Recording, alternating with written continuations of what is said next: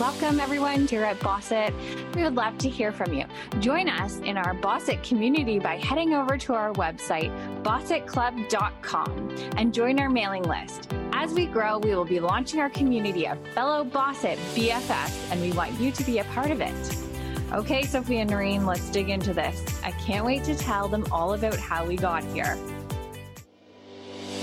Welcome to the Boss It podcast. My name is Sophia Noreen, and I took an Etsy startup and launched it in big box retailers within 12 months.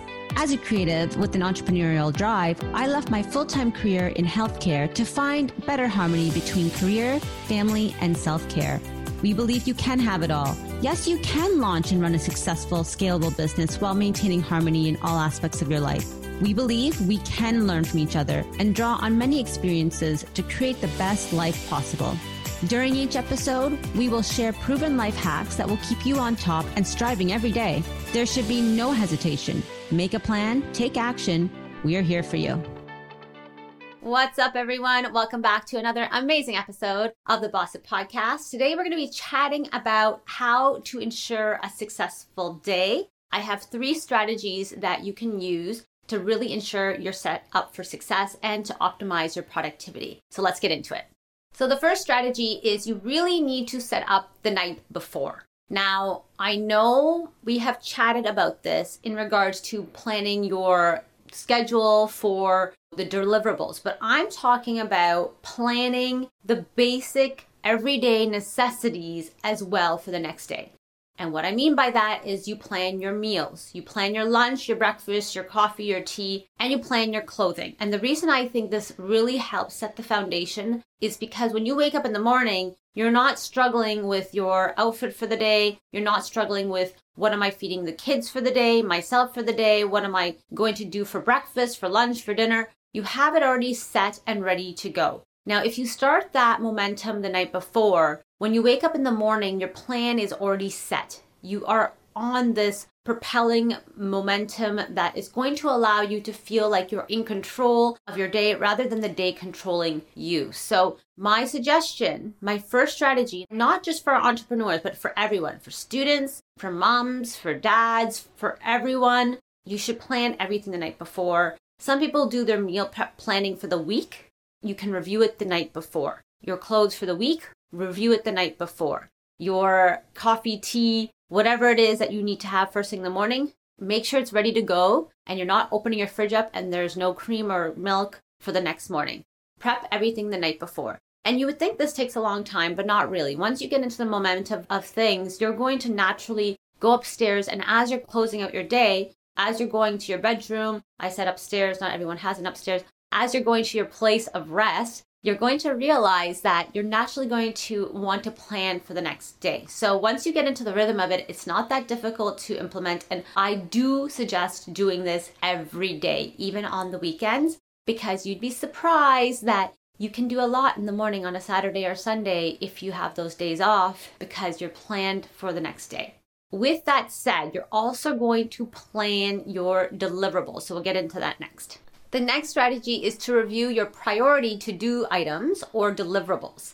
And then once you have shortlisted what those priorities are, is make sure they're scheduled to be completed for the next day. Or if you have them already scheduled, ensure that they have enough time to be completed. So really doing a deep dive on your to-do list, on your deliverables, and ensure that they have a time secured in your calendar for the next day, or make sure they're scheduled for the upcoming days that week or in weeks to come. The point is you need to make sure that you are checking and rechecking and assessing that to-do list, that deliverables, because in the end, you may have a to-do list that's very lengthy, but unless you take those items and schedule them into your calendar and ensure you have a blocked off time dedicated to complete it, it will not get done. I'll say that again. Make sure that the priority to-do items or deliverables have a scheduled block of time in your calendar.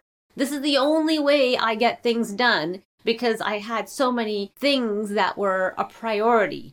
So I had to ensure they had a safe space in my calendar so I can get it done. A great example is this video needed a secure place in my calendar to be recorded. So again, That is your second strategy. You need to make sure you are doing this, or it's going to be very hard to get anything done with a peace of mind. Okay, let's go on to the last strategy. And my third and final tip for you is you need to assess the day you just had. And what I mean by that is, did your day line up the way that you had expected it to line up? Did you complete all the deliverables the way you wanted to complete them? Did you finish all your to-do items at the time that you had scheduled for them? Did you have interruptions throughout your day that may have hindered the completion of these project items or your to-do list? And if so, you need to take the items that were not completed and schedule them later in the week. And that's really it.